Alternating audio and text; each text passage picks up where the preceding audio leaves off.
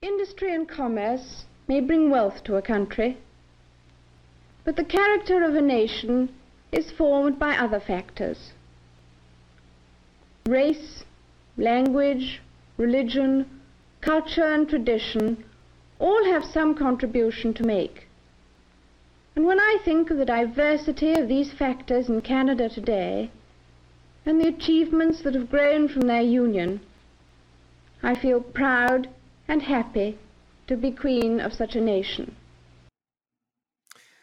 The Queen speaking back in 1957 on a visit to Canada, one of 22 as Queen, one of 23 total.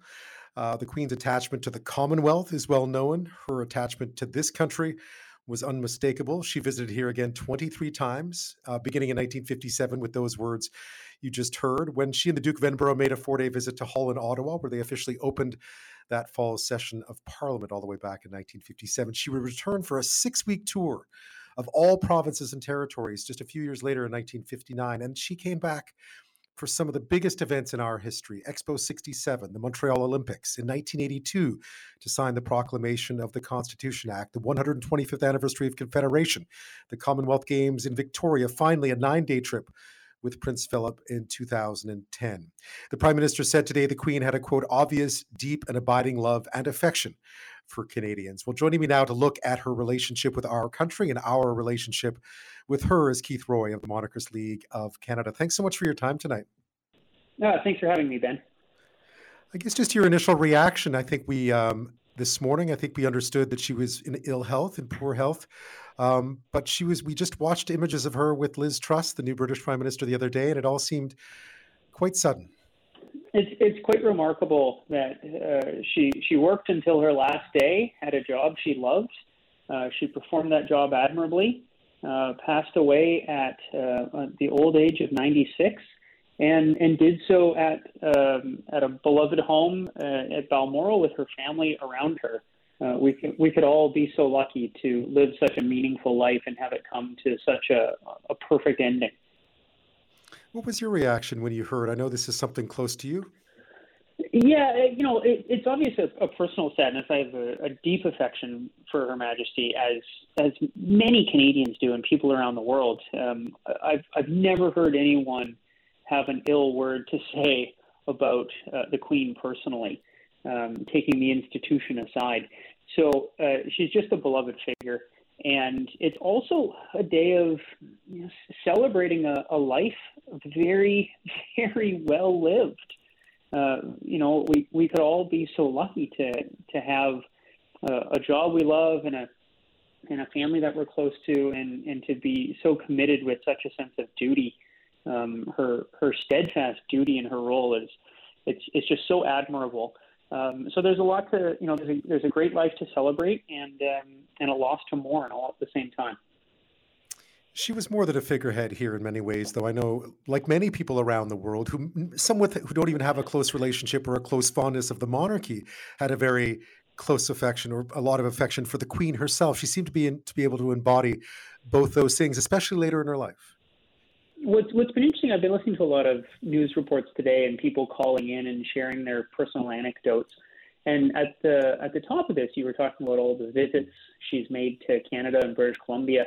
We actually don't call those visits, we call them tours, because the Queen is as Canadian as you and I. King Charles he's the personification of Canada now, and she was the personification of Canada for 70 years. And her interactions with people indicated that she cared deeply about that role. She wanted to be part of this country. She felt like she was part of this country. She engaged with people. She never, think about all the engagements over all the years and all the royal tours in Canada. She never once looked aloof or disinterested. She was always there. She was always engaged, and she really wanted to be part of our nation, and she was. Did you get a chance to see her? I had the opportunity to meet the Queen twice, once on a rope line in Toronto, and another time at what was effectively a state dinner in 2010 in Toronto at the Royal York. I was presented as one of the guests waiting in line, and I turned the corner. I handed my name card to her aide-de-camp, who shouts out, "Your Majesty, Mr. Keith Roy." And I walk forward and I meet Prime Minister Harper, and then I do the protocol bow for the Queen, and she offers her hand, which I take. And I look up, and she's standing there in this just a splendid gown. She's got the maple brooch, which is her Canadian jewelry, and she's wearing the diamond tiara, which is not quite as heavy as the crown, but it shines quite bright because those are real diamonds. And she had this aura about her, and it's everything you imagine a queen to be. And she truly was a queen, and she knew it. She conducted herself accordingly, quietly in the background, gently prodding prime ministers and privy councillors, overseeing things, active in the business of monarchy until the day she died.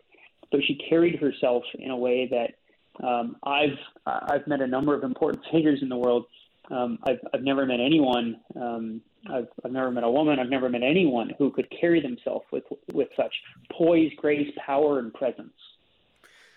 What about the rope line? That sounds like an interesting encounter. Of course, I've seen as a correspondent, I used to have to see the Queen quite often, but always from a distance at Canada House in London, for instance. And I was saying earlier in the show that one of the things that always struck me is it didn't matter who was around. So you'd have a whole bunch of people, either people would show up, for instance, there'd be tourists around Trafalgar Square, and they would all sort of see the cameras and say, "Oh, what's happening?" And he'd be like, "Well, the Queen is arriving to open Canada House," or some such.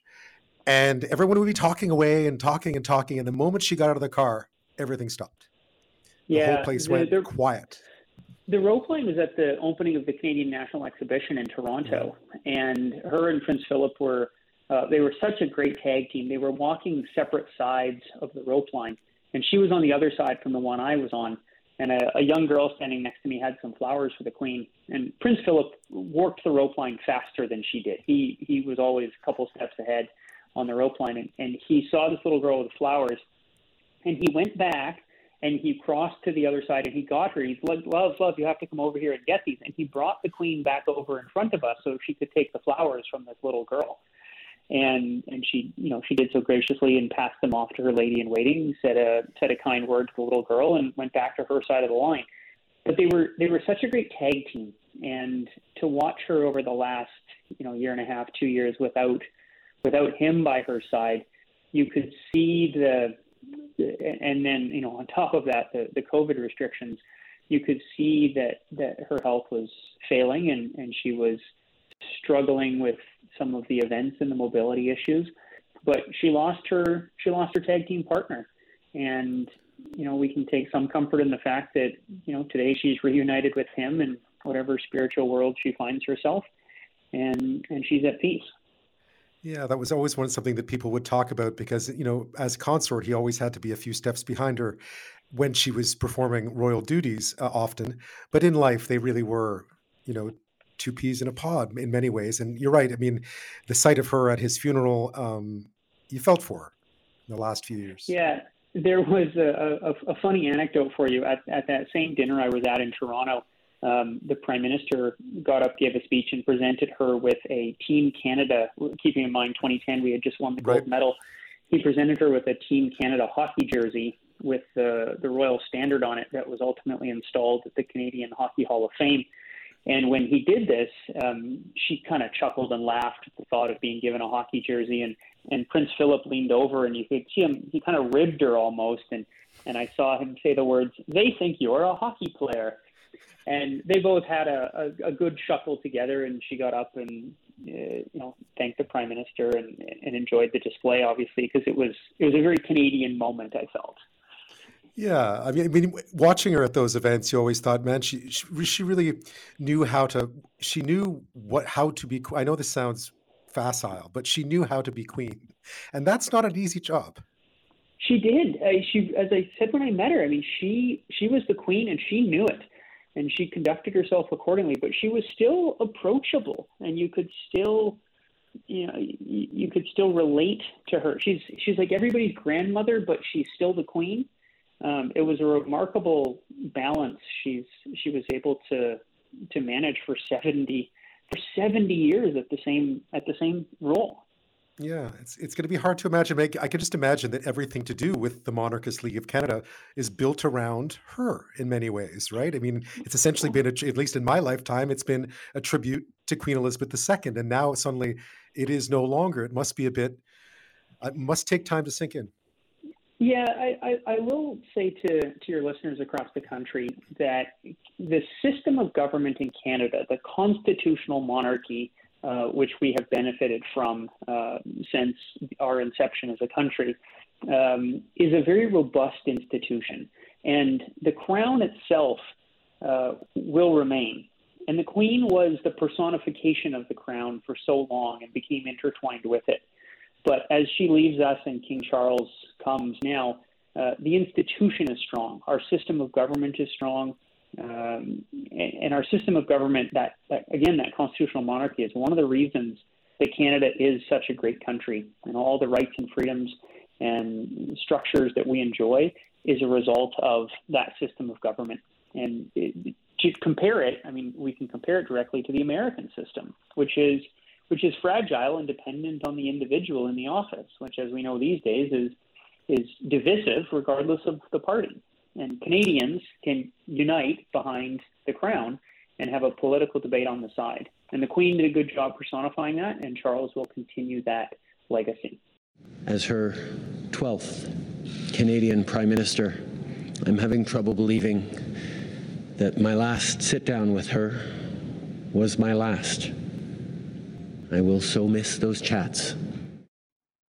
Prime Minister Trudeau today, his memories of Queen Elizabeth II, someone he met as a child and then met again famously when he was older, saying that she had been much taller the first time they met, and she quipped that he was making her feel old.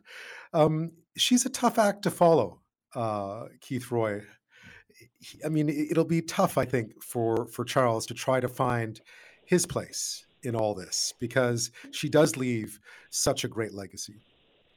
You know, we need to remember that King Charles III is not Queen Elizabeth II, and he shouldn't be judged that way. She was her own figure. She is iconic, timeless. He will be a different individual with a different reign. It will obviously be much shorter. No one has ever been better prepared to take over the throne than Charles. He was the longest-serving monarch in waiting. His entire life has been schooled for this, and he's got a front row seat to one of the greats. So I think with time, he will find his footing, but he knows what's in front of him. He knows what's coming. And I think he'll perform admirably if people give him a chance. And the best way to honor the Queen and her legacy is to do what she would have wanted, which is give our loyalty to her heir and the institution that she oversaw for so many decades. I mean, Charles also has vast knowledge of this country as well. He's been here a number of times, including just recently. Again, he's someone who is, in all the years that he spent watching his mum work, he's also spent a lot of time visiting this country. Yeah, I had the opportunity to meet then Prince Charles at the opening of the Olympic Village in 2009. He came and unveiled a plaque with Camilla. And I was pleasantly surprised with how personable he was. He walked through the room. He had a drink in one hand. James Moore was in the Heritage Minister, was kind of guiding him through. And he walked through the room and he talked with everybody, shook everybody's hand. And when he was talking to you, he looked you straight in the eye and you felt like there was nobody else in the room. He was so good at it. And it was notable because I've been around a lot of politicians and they all wish they had this skill. But he'd be talking to one person, he'd be shaking hands with the next person, looking them in the eye. He'd go back to the previous person, he'd leapfrog to the next one. Much like his mother, he was inquisitive, he was interested. And he was engaged in the event itself, and I was very impressed. And I think, you know, he had a bit of a tough time and a tough youth. He was the first member of the first heir apparent to ever kind of grow up in the spotlight. Right, there wasn't a spotlight. You know, Elizabeth didn't have to really grow up in much of a spotlight, and he grew up in quite a bright one. And so there was no playbook for that. Whereas we had the playbook for William because we saw it with Charles. And so William was raised a little bit differently. But Charles is kind of a test case for this. But in his latter years now, he's very well equipped to be our king. And, God save the king. Yeah, and I think, and this is, when I met them, I think people may be pleasantly surprised with how engaging Camilla can be as well. Oh, she's wonderful. I was, much to your comment, I was very surprised with how engaging she was. She had no time for protocol. It was wonderful. I have a photo of me standing with my arm around her, and she snuggled, got right in. This is 12, 13 years ago now. She came right in for a photo, an arm around, things you would never think of doing with a member of the royal family. And she has been a remarkable source of strength for Charles, and will be a wonderful queen consort for him in helping him carry out his duties, much like we saw Prince Philip help the Queen. That's a tough job to do alone, and it's nice that he has, quite frankly, he's got the love of his life with him. Those two were always meant to be together, and time just didn't allow it to happen. Keith Roy, we will be watching a coronation before too long. I hope to speak to you again. Thanks so much for your time tonight. Thanks, man. Have a great night.